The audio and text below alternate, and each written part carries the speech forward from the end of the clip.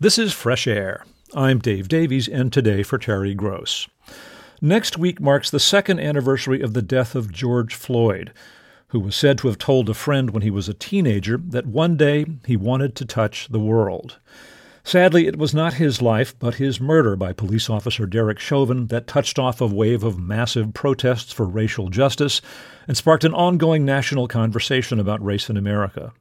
While much is known about George Floyd's death, our guests, Washington Post reporters Robert Samuels and Tolu Olorunnipa, believe we can learn a lot by looking at his life.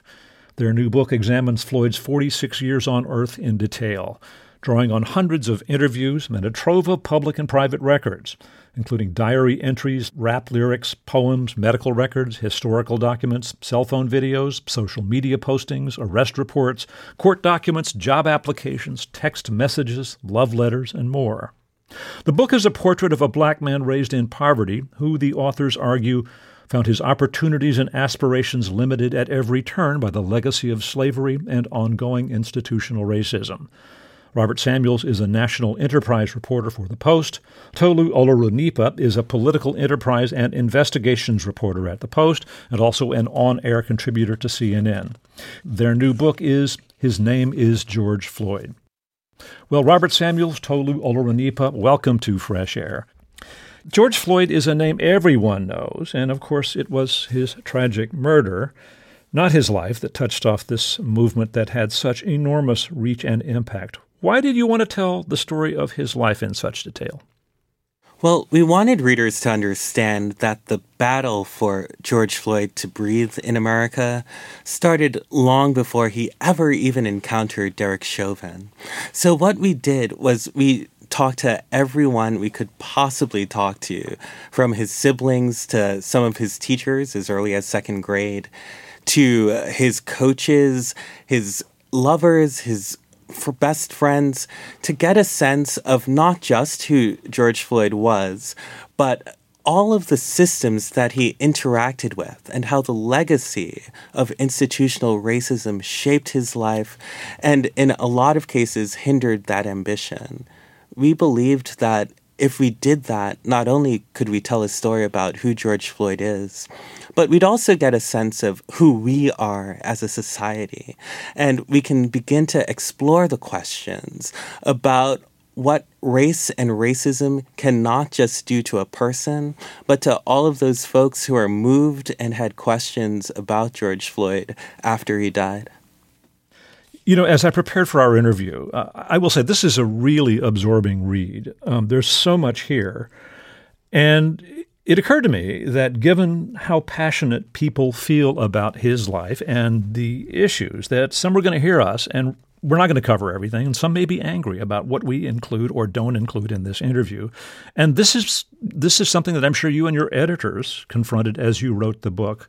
Any words to listeners or readers about that subject, about what they think they deserve to get and don't get?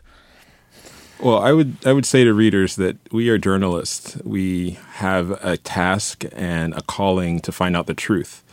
We happen to be black men as well, and we have a certain understanding of some of the things that George Floyd faced as he was coming up in the world, but we did not shy away from his mistakes, from his troubles, from his shortcomings. He also didn't shy away from those mistakes. He openly acknowledged them. He shed tears over them. He agonized over them in his own writings that we got access to, and we go into everything. Absolutely. And when we think about journalism, I think our North Stars are empathy and the truth.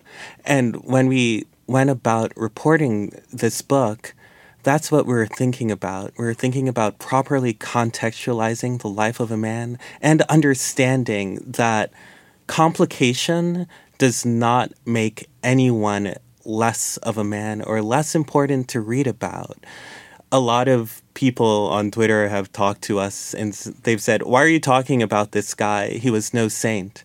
But I think it's important to remind people that this movement wasn't started because of the death of a saint. It was started because of the death of a man. George Floyd was born in North Carolina, and his mother eventually divorced George's father, George Floyd Sr., and They moved to Houston with Philonise Hogan, who was her partner at the time. George grew up in Houston from the age of 7 or so, lived in a public housing project. You want to describe the family's neighborhood, what kind of life they had there? Yeah, I can describe the CUNY Homes housing project. It's the largest housing project in Houston. It was created back in the 1940s at a time when federal housing projects were just really getting underway. And at the time it was created to be housing specifically for African-American residents in Houston as the city was trying to segregate itself in a deeper way. Fast forward 40 years when the Floyds moved there in the 1980s, and it's still 99% black. It's still segregated, even though housing segregation has been outlawed by the Congress in civil rights laws. And it's a sign of the kind of enduring segregation that has lasted into the 21st century in this country. Now, George Floyd grew up in a community that not only was all black, but was also impoverished and was neglected by the government. And it was a place where people grew up watching each other's children, and there was a strong community bond, but in part because of the divestment and redlining and a number of different housing policies that took place over the course of several decades, it was a place that was where almost everyone who was growing up there lived in poverty. And when you have that kind of concentrated poverty, it's very difficult to see a way out. You interviewed a lot of friends of his, and I think a second-grade teacher. What did you learn about what kind of kid he was? Well, what we learned from Miss Sexton, his second-grade teacher, she was a white woman from a border town between rural Texas and Oklahoma. And she was sent to Third Ward, that's the ward that hosts the CUNY Homes, to teach as a part of a Teacher Corps program.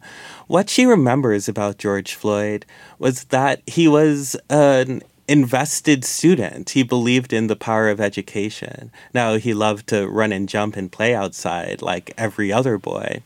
But there's one thing that really struck me about what she said. She had these records. And in the records, it showed that George Floyd, at the end of second grade, he was reading at grade level. His math skills were at grade level, which is a pretty big accomplishment if you're growing up in a neighborhood as depressed and under-resourced as CUNY Homes. It was a pretty big achievement.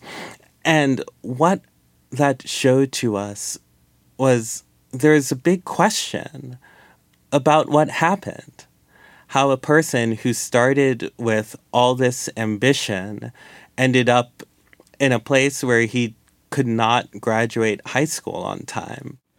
You write about the school and how school segregation in Texas was a very real thing at the time, and how steps were taken to subvert the intent of the Brown versus Board of Education system. It was not a great school system. George Floyd was a big guy, right, and an athlete. What was he like as an athlete? Yeah, we got to speak to a lot of the people who went to high school with George Floyd, and it was very clear that as soon as he walked into the halls of Jack Gates High School, which was a school that was another place that was originally created for segregation and for African-American students and remained segregated even after Brown versus Board of Education, that people saw George Floyd and they said, this is someone who is going to succeed on the sports field. Let's not focus so much on the schooling part of it, because this is a school that is under-resourced, and the people that are successful from this school are successful because of sports. When Floyd entered high school, there were 3 players on the Chicago Bears who were alumni of his high school, and the Chicago Bears had a 53-member roster. And if you have 3 players from the same high school, it shows you sort of the dominance of the high school tradition of sports at Jack Yates. And Floyd entered school and he saw his body and he saw what people were telling him, and he decided to focus on trying to make it as a sports player, as a football player, and that led to him falling behind on the academic front, in part because there was so much focus on sports. But he was a successful football player. His team went to the state championship, and he helped them get there, and he was successful in that game, even though they didn't end up prevailing. But it was very clear, and readers will see this in the book, how quickly those dreams of success on the sports field were derailed, in part because of his shaky education. He was not able to graduate high school on time, and the dream of getting a scholarship to a big college was really cut short, in part because he didn't have the academic record to sustain that kind of dream. On his athletic ability. One thing of note, you said that his coaches had one critique of him. He was big, but he wasn't mean. I mean, he wasn't aggressive the way a football player needs to be. Right. I mean, one of the things that was interesting about George Floyd, and at this point everyone called him Big Floyd, was that his coaches always complained he lacked the ruthlessness of the rest of the team at Jack Yates High School. Now, Jack Yates, as a high school, they were known for having an aggressive, defensive style of play. And their coach would tell them that the football field was a bit of a morality play of sorts, right? That they were going against these richer, more well-off white schools. And this game was the rich against the poor. And you needed to show them and use your aggression to be able to succeed on the football field. That wasn't George Floyd's personality. He had to learn. So he went to schools that were not known for their scholastic achievement. And they valued his athletic ability over the priority of studying. That's part of what explains why this kid who in second grade had such ambitions and was on grade level of reading had trouble graduating. Talk about what was going on at home. His stepdad, Philonise, did he stay around? George Floyd, he grew up in a single-parent household. His father was a musician. He was not around. The man who, Sissy Floyd, that's what they called Larcinia, George Floyd's mother, who Miss Sissy moved in with, Philonise, was not around either. It was Miss Sissy, as she was known in the neighborhood, as the family matriarch, and a family with George Floyd being the oldest male in the house. And he took that role pretty seriously. He always saw himself as the patriarch over the family and someone who had to play second in command to his mother. And he had a sister who, at some point, you write, had an addiction issue, and he helped take care of her son. Do I have this right? Yes. George Floyd ended up sort of being a father figure to his nephew, even as he was also a bit of a father figure to his younger brothers as well, in part because of the epidemic of addiction that was ravaging the kinds of communities where George Floyd grew up in the late 80s and early 90s. And, for a teenage high school kid, a kid trying to go to college, which Floyd eventually did go to college on a sports scholarship, realizing that you have this entire family that's relying on you, that relies on you financially in some ways, and relies on you also as the model to make it out of the community and to make some kind of a living. It really bore on him. It really was difficult for him to try to live a life as a college student when you're getting calls from home and knowing that there are needs that need to be met, knowing that there's still an issue of poverty, knowing that his mother at the time was having health issues. So he did see himself as the man of the house, and it did lead him to making some difficult and unfortunate decisions about sort of how to try to make money. But there was a time in his life where he was in college, but because he was the man of the house and because he was sort of being relied on for a number of different things, it was difficult for him to live a life as a normal college student or even focus on the academic part of college. He was there on a football scholarship, and he was really trying to see how he can make it to the NFL so that he can make enough money to support his family. And he ended up dropping out of college. George Floyd wanted to be a pro football player. The academics got in the way. I think he got a basketball scholarship to a small college in South Florida, and then ended up at Texas A&I University, a small college in South Texas. In the end, had to let it go. He gave up on that. Was that a big turning point in his life when he was, I guess, 24 by that point, decided he wasn't going to make it as an athlete and he had to set a new course? Yes. When George Floyd had to return home from college, what you saw was the disintegration of a dream, right? And you also have to understand that for someone like George Floyd, this is the dissolution of an American promise, right? He was in school and they told him this was the way to escape poverty. This was the way to create a new path for his family. And at the same time, that same school system did not allow him, did not provide him the necessary skills to even make it through college, to prepare him for that next step. And so when he returns to Houston and goes back to his home where his mother has fallen ill, he has some choices he needs to make. He has to figure out how to provide for his family, including the nieces and nephews that we had spoken about before. But he also has to figure out what his purpose in life is and how he can have a life that's purposeful, and if not a life that's purposeful, a life that's sufficient enough so that there can be food on the table. His first drug arrest was in 1997, you're right, selling crack to an undercover officer. And, we know that he would struggle with drug use for the rest of his life. What did you learn about how he got involved with using drugs in addition to selling them to make money? Well, one of the first things that I want to mention is sort of how ubiquitous the police were during the crackdown. In the Third Ward, and specifically in the CUNY Homes Housing Project, police were everywhere. It was the time of the beginning of the process of mass incarceration and the war on drugs and the efforts that were being made. And we spoke to former police chiefs that were working the beat at the time. Essentially, their mission was to get drugs off the street and to arrest people who were being seen as possessing drugs, selling drugs. And Floyd got caught up in that system. He was arrested multiple times over the course of his life, and we actually documented at least 6 of the police officers that he encountered over his life were later charged with crimes of their own, including the officers that were part of his death.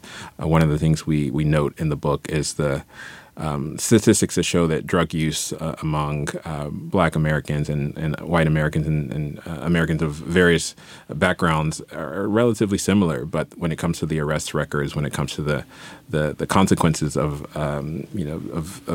possessing drugs, it's a much more disproportionate impact when it comes to the Black community. And Floyd felt that, and he experienced that. Most of his arrests were for petty drug possession, and that's something that you rarely see in other communities. But because police had this mission to target the community that he came from, he was an easy target. I wonder what you learned about kind of his mental state. I mean, it's clear he wasn't just selling drugs from time to time. He was using them, which, complicated things in his life. You noted that when he was in one of his arrests, he was ordered a psychiatric assessment because he said that he was depressed and was hearing voices. The assessment concluded he was faking a mental illness. What do we know about of his kind of psychiatric condition at the time? One of the things that remains a bit of a mystery is whether or not George Floyd ever got an honest and fair assessment of his mental state. Now, what we know is he had a perennial disappointment about how his life turned out, that he did not get to fulfill the dream of playing football. I think the first thing we need to think about is the type of drugs that was being used in CUNY Homes that George Floyd developed a dependency on. And they were largely opioids. Now, the thing about those drugs is they slow down the system. They create this trance-like high, which was an escapist route for a lot of people who used them. It helped escape the pressures and the realities of the neighborhood in which they lived. Now, toward the end of his life, as he continued to struggle with these issues, a few things become clear. One, a lot of his friends talk about the fact that he seemed depressed because he was living a life that did not seem fulfilling, even though he continued to try. The other thing that I think is important when we think about his mental state is we don't know so much about it because there isn't a lot of good research about depression within Black men. We need to take a break here. Let me reintroduce you. We're speaking with Robert Samuels and Tolu Olorunnipa. They are enterprise reporters for The Washington Post. Their new book is His Name is George Floyd. They'll be back to talk more about George Floyd's life after this short break. I'm Dave Davies, and this is Fresh Air.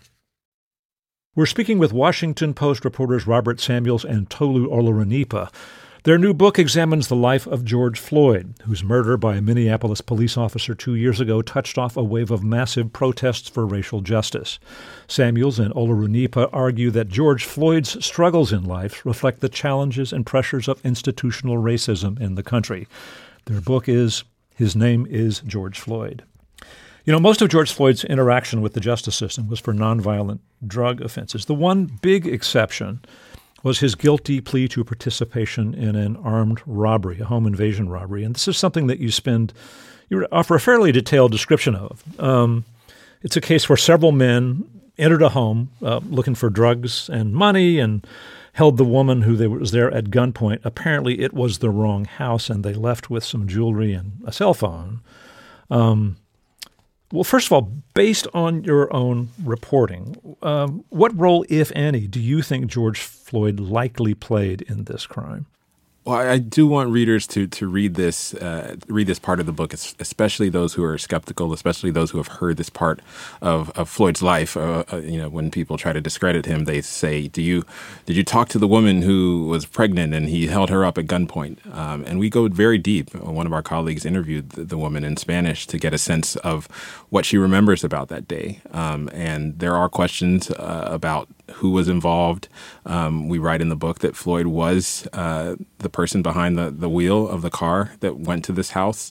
But he told his friends, he told people who he confessed other crimes to, that he adamantly insisted that he was not the gunman, that he was not even in the house. And while Floyd may have had some culpability in this case, I think there is a question about sort of how the case was prosecuted. As we heard from the woman involved, she had an option to say, whether she was completely sure that Floyd was the person who had done this, whether she was not sure, or whether she had a tentative confirmation that Floyd was the person. And she chose tentative, which is less than beyond a reasonable doubt. But the police were able to use that, and they were able to get a guilty plea out of him by threatening him with more than 40 years in prison. He ultimately ended up serving a little over 4 years. But those are the kind of choices that you're faced with in this kind of community. You make the point that in all of his interactions with the justice system, he never actually faced a jury of his peers. In each case, prosecutors, charged him, and then he was presented with very difficult choices. You can roll your dice on a trial and maybe get a lot of time. And so he, based on consultations, pled guilty and was sentenced to 5 years. I think I just want to spend a moment on this because the other crimes weren't violent. This involved the use of a gun. Doesn't sound like he was the one with the gun, although it's hard to be sure. Sounds like he was probably the driver. Did you ever, in any of your reporting on George Floyd, ever hear of him committing an act of physical violence against anyone? No. And that's what made this particular crime so eyebrow-raising to those who knew him and those who met him later. He was known for not being a violent person.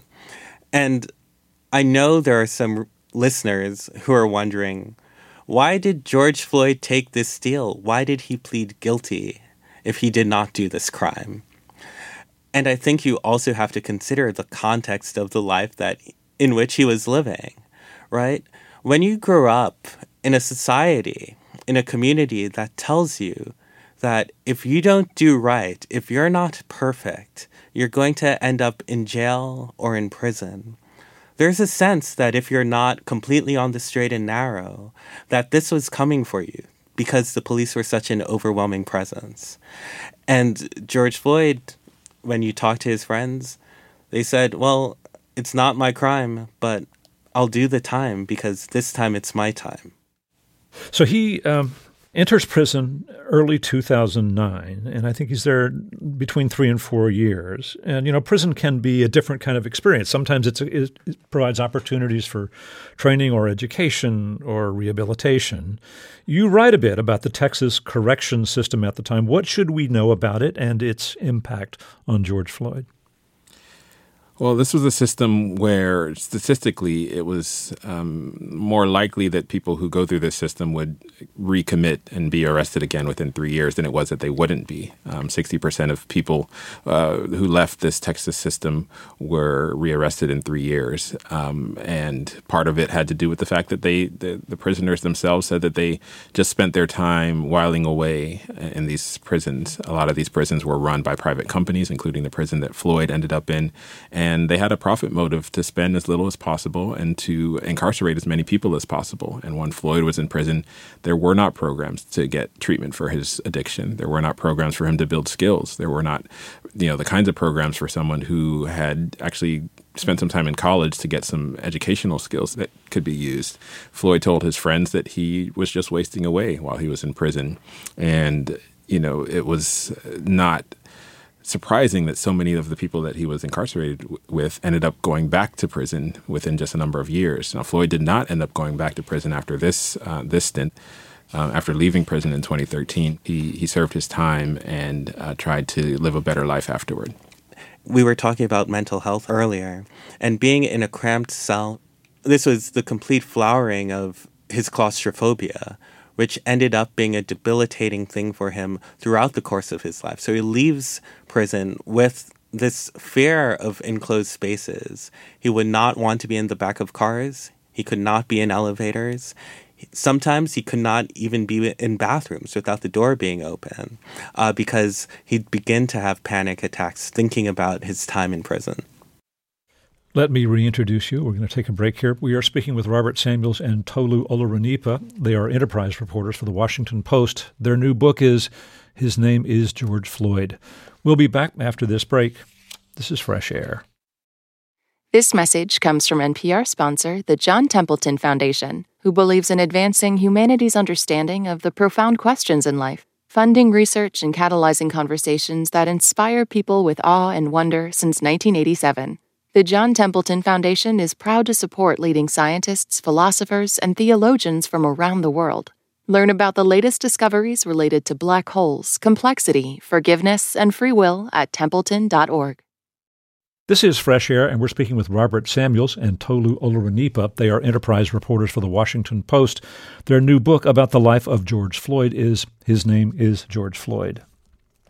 When George Floyd was released from prison after his longest stint, more than 3 years, in 2013, he was determined never to return. But there weren't a lot of opportunities. We all know that it's tough for people with criminal convictions to find jobs and employment. And in Texas, you're right that there were other restrictions. All kinds of professional licenses that cannot go to someone with a felony conviction. A few years later, he decides to move to Minneapolis for a fresh start. He goes there, and things go well for a while, right? He gets a job at a Salvation Army shelter, I think, meets friends, stays clean for a while.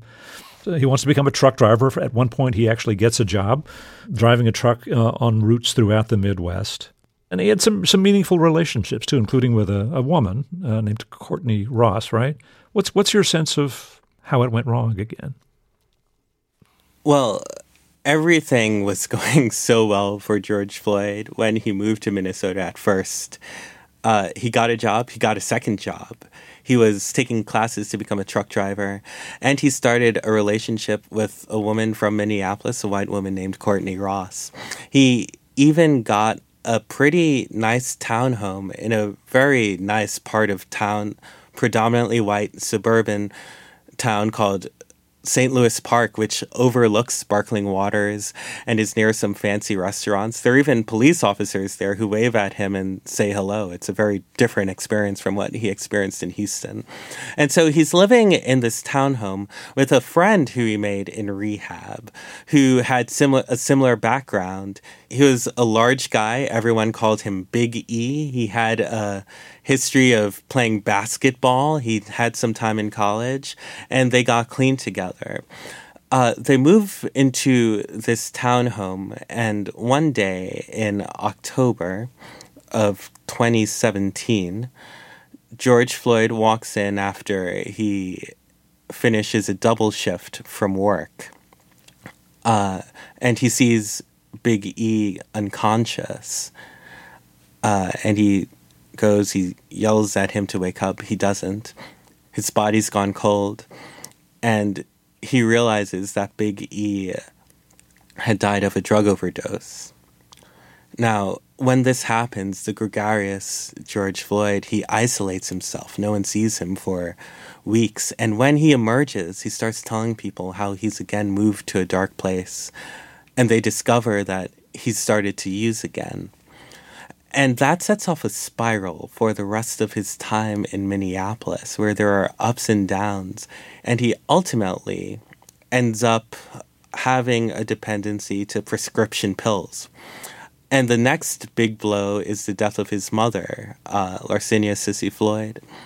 And when that happens, people say, those who knew Floyd, those who lived with Floyd, those who dated George Floyd, those who talked with George Floyd, they say that was something he could not get over. There'd be times where he'd be crying in his room alone. There'd be times where he'd try to pray himself into a better place by reading the book of Proverbs, and nothing seemed to stick. Going into 2020, when he loses his job because of the pandemic, cannot work at a security guard at a place that's closed, cannot get a job moving things or being a bouncer or a bodyguard when there's no music and there's no production. And he also has a bout of the coronavirus. He was asymptomatic, but that kept him isolated. So things took a dark turn.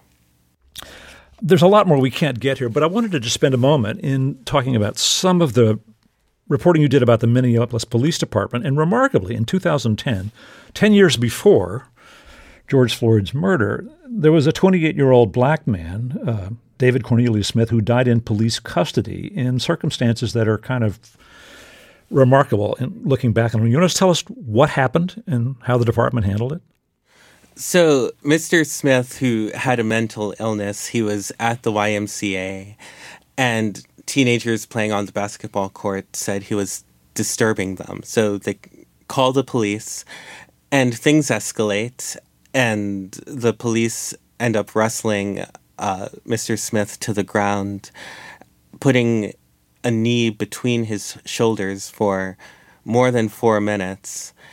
And David Cornelius Smith dies of what they call mechanical asphyxiation. He choked because there was something that was unnatural on his body. Now, the police department rules that the actions of the officers were justified because they were obeying protocol. They had the knee on David Smith's neck because it was hard to restrain him. But they did settle a civil case with his family, and as a part of that case, they talk about how they need to redo training on police officers, so if they use something like what they call a prone restraint, which is you have the suspect on the ground and you're applying pressure to their body, that if they use it, they know how to use it the proper way, which is to not exert deadly pressure and to stop using the technique when the person stops resisting. What did you learn about Derek Chauvin and his record, in particular his history of using neck restraint with his knee? Derek Chauvin was known as a thumper within the police department where he worked, and that was not a compliment. He was known as someone who used the neck restraint several times before he met George Floyd. He used it on children. He used it on elderly men.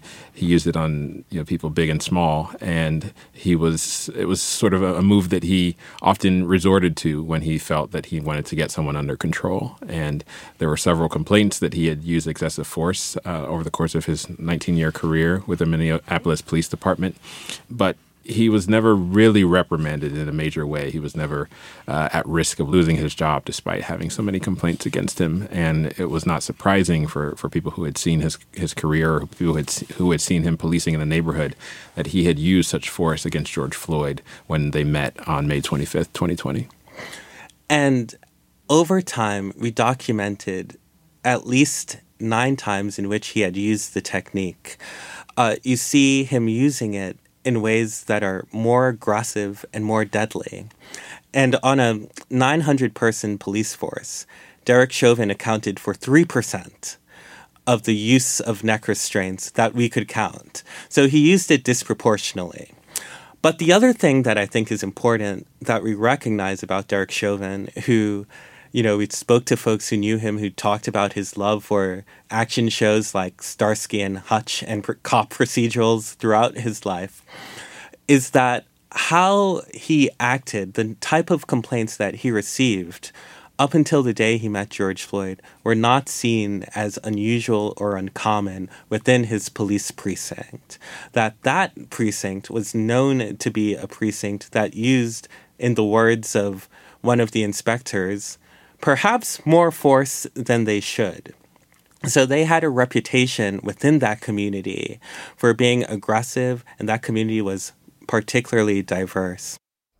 George Floyd's murder occurred on Memorial Day, 2020. I mean, so much has been reported about that day already, and you walk us through it in the book. But rather than doing that now, I'm just going to ask you, are there things that you learned about that day that surprised you or that you think people might not know and should? We learned what Floyd was doing before he encountered Derek Chauvin, before he even walked into the convenience store where he was alleged to have used a counterfeit $20 bill. He was, meeting up with friends. He was supposed to be at a barbecue later that day. He had left one of his friends' homes to run a few errands, and he was supposed to come back with lighter fluid and barbecue items. And obviously, he would never make it home that day. But I think it's important for readers to know that George Floyd was not seeking the kind of end that he ended up receiving from Derek Chauvin. He was assuming that he would have a normal day, that he'd ended at a barbecue at a friend's house, and obviously things turned out much worse for him than expected. We're speaking with Robert Samuels and Tolu Olorunipa, who are enterprise reporters for The Washington Post. Their new book is His Name is George Floyd. We'll continue our conversation after this short break. This is Fresh Air. You have a lot of interesting material here about the trial, preparing for the trial, about the protests and how they grow. One of the things that I found interesting was that members of the George Floyd family, and there were some in Houston and there were some in North Carolina, as well as a network of friends in Minneapolis and in Texas, they were grieving, but suddenly they were thrust into the vortex of this huge movement of protest and activism. I mean, celebrities wanted to talk to them, and that was difficult for them. And Philonise, his brother, kind of became one of the more visible members of the family. There were some interesting moments. You write, for example, about his phone call from President Trump. Tell us about that. All these people are trying to get in contact with the Floyd family in the days after George Floyd was murdered. And the interaction with President Trump, as Philonise recalls it, is that it was very abrupt. President Trump continued to talk. Philonise could hardly get a word in. And he really wanted to say, "Get justice for my brother. I can't believe I just saw a modern-day lynching." But the words could not get out of his mouth, and it felt to him that President Trump couldn't get off the phone call fast enough. He had many contacts with President Biden. I mean, there were phone calls, there were in-person meetings. The family was invited to the White House. What can you tell us about those interactions? There was a sense that, with Biden's election after Floyd's death, Biden making much of his campaign about this idea that the country needed to heal and bring about racial justice. He chose the first African-American woman to be his vice president. And there was a sense that there was momentum, that something would happen that would be able to honor George Floyd's name and his legacy through a policing reform bill that the family had gotten behind. And there was a time when President Biden spoke before Congress and said that he wanted to sign that bill on the first anniversary of Floyd's death in May of 2021. And there was a time when it seemed like that might be possible. And we were able to interview President Biden for this book and get a sense for his goal of wanting to be able to sign that bill. Now, in hindsight, a year later, we know that bill was not signed. We know that instead there was a backlash against the idea that police reform needed to happen. There was a push against even the idea of discussing race in schools, and books began to get banned and whatnot. And we're able to chronicle that. And between President Biden and the Floyd family, there is sort of this souring of this idea of being able to all come together and get them on Air Force One and fly to sign this bill on the first anniversary. And this has become just another political fight in which there's a stalemate and nothing gets done. And that's something that the family has been pretty upset about and pretty understandably distraught over, that even though it seemed like there was this momentum and that something would happen to honor Floyd's legacy and to make sure that this kind of thing did not happen again, all of that seemed to have evaporated very quickly. Again, I'll just note that there's a lot in this book that I think is worth people reading. We can't get to all of it, but I thought we'd close with a question that's a big one, but invite your comment. There was this bill in Congress that the Floyd family hoped would be enacted, which would have some major reforms on police. That didn't happen. Some states and cities did things. And obviously, the protests had a wider impact on all of us. As you reflect on it, what were the most important impacts of George Floyd's life and death? That's such an important and insightful question, and I could spend quite a long time talking about it. But one of the things I think we can reflect on 2 years later after George Floyd died is that the country is different. The conversations about race are different. There is an understanding that institutional racism does exist. Now, there is a resistance to that we're seeing live and we're seeing it play out. But I think people are understanding that what Black people have been complaining about for years is real in a very real sense, that there is a systemic nature to some of the racism that George Floyd faced and that so many millions of people like him face. And there has been an effort, I don't want to downplay the measures that have been taken both in the corporate world and in local communities with local laws to change some of that, to change the way policing works, to change the way systemic racism operates. That is ongoing. There's a pushback. There's always a sense that the fight will continue, that it will never be over. But I do think the country has shifted its view, and it's realized that a lot of the things that were being complained about and the things that were being raised as issues that need to be changed have been acknowledged, and that's something that is part of George Floyd's legacy. Yeah. In our conversation with Reverend Al Sharpton, he references the Newton Law of Civil Rights, which is for every action, there's an equal reaction. And we're seeing a backlash to some of the things that seemed clear to us in 2020 about the presence of systemic racism and the importance of confronting it. One thing that I think about with George Floyd is how persistent he was in trying, because he believed in the American promise. He thought there was still a chance for this country to do better and see him in his fullness and wholeness with all the nuance.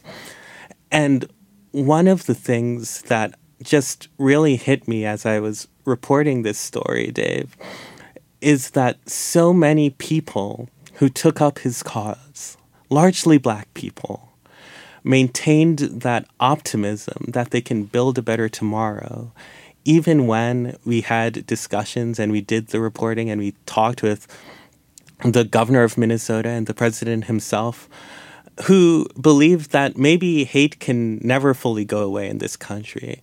Maybe it only hides. But one thing that I hope folks understand is that there is an incredible, powerful, inspiring persistence that has gone on with Black people in this country who still believe in the American hope. And I think the question we want readers to wrestle with is, how can we achieve that better tomorrow, knowing that the past is what it was?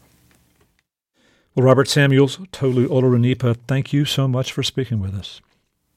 Thank you, Dave. Thanks. Really appreciate it. Robert Samuels is a national enterprise reporter for The Washington Post. Tolu Olorunnipa is a political enterprise and investigations reporter at The Post and an on-air contributor to CNN. Their new book is His Name is George Floyd.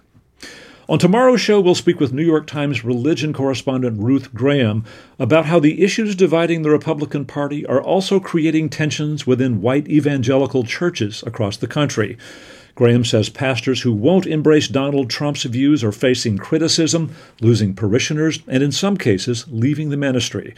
I hope you can join us. Fresh Air's executive producer is Danny Miller. Our technical director and engineer is Audrey Bentham.